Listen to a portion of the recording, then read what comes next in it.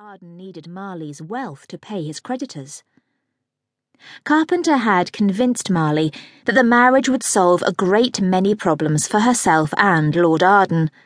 Marley could see the wisdom behind Carpenter's suggestion, but no matter the circumstances for such an alliance, Marley wouldn't allow Arden to use her fortune without making her his wife in every sense of the word.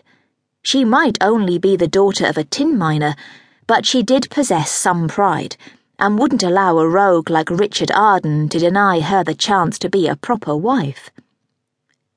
With a determined smile on her beautiful face and a slight inclination of her dark head, she placed her hand on Mr. Carpenter's arm.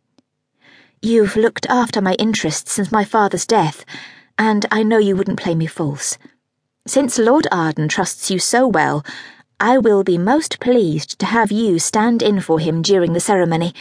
I hope when I meet him, I shall find him in good health."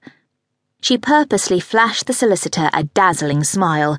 Her cheeks dimpled prettily with the effort, causing her sapphire-coloured eyes to glow like the sky on a sunny afternoon.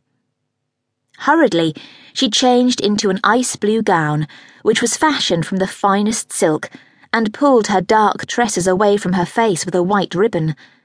Within minutes, she stood before the magistrate in Jack and Clementina McBride's small parlour and placed her trembling hand in Mr. Carpenter's steadying clasp. Her aunt and uncle, with their daughters in attendance, watched as Marley Stafford became Lady Arden, Baroness of Arden Manor. Carpenter swallowed and patted her hand during the ceremony, but not once did he look at her directly until the moment he kissed her forehead at the ceremony's end. In the background, Clementina sniffed and wiped at her eyes with a lace kerchief.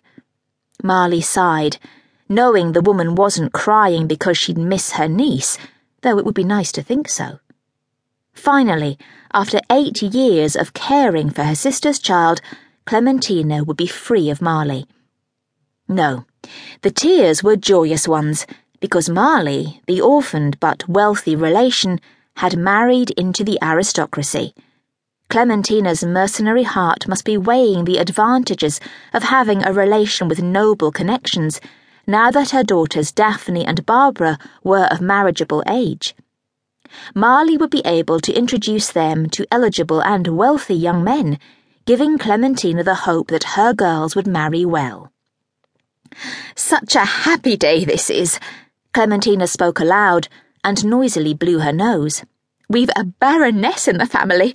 It was worth all the trouble that lying Tim Lee caused with his nasty comments about Marley's virtue." A blush suffused Marley's cheeks.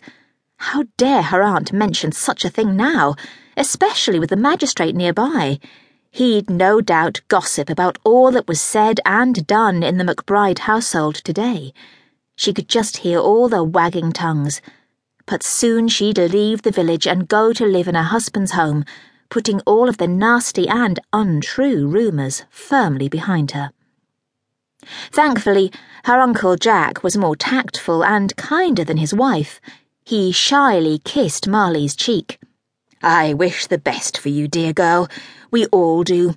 Be happy in your new life." Gesturing toward his daughters, he urged them forward. "Girls, come wish your cousin Marley happiness." Barbara, Marley's younger cousin, rushed toward her and clasped her hand. She peered at the ring on Marley's finger. "How beautiful it is, and how lucky you are! Oh, I do wish you good things, Marley. May I come visit you at Arden Manor? I should like that ever so much." "Yes, I believe I'll have need of a friendly and familiar face." Marley warmly regarded Barbara. Out of all the McBrides, she liked Barbara the best.